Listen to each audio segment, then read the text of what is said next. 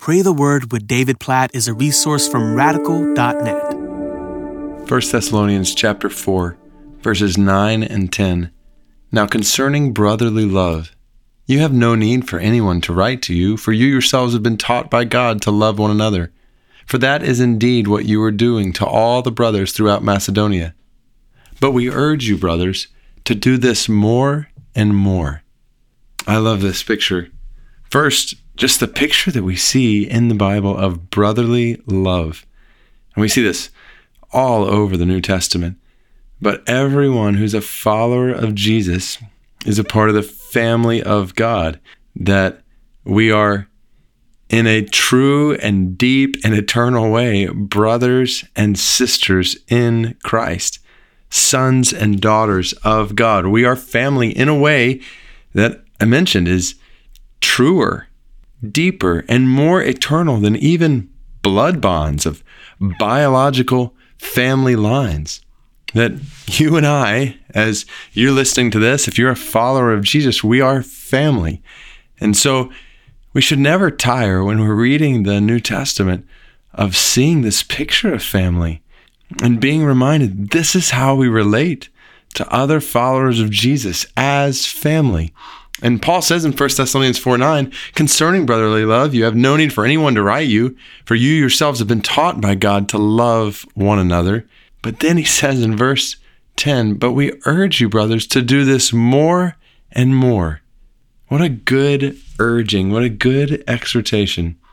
One, to be reminded that in the world, every follower of Jesus around you is family. And so how can you love other followers of Jesus as family, as brothers and sisters in Christ? And to do this more and more. That's the language in verse 10. More and more. How can you do this more and more? I want to encourage you today to go out of your way to do something for another follower of Jesus that you would do for a family member. Like, think of something that you would do for a mom or a dad or a physical brother or sister. That's what family does. That you would go out of your way to do that for someone else in the body of Christ. And as we do, let's pray that God would help us to love one another more and more and more like this. Oh God, we praise you as our Father in heaven. And we praise you for the privilege of being your sons and daughters, to think that I'm a son in your family. And I have brothers and sisters all around me that I'll interact with today.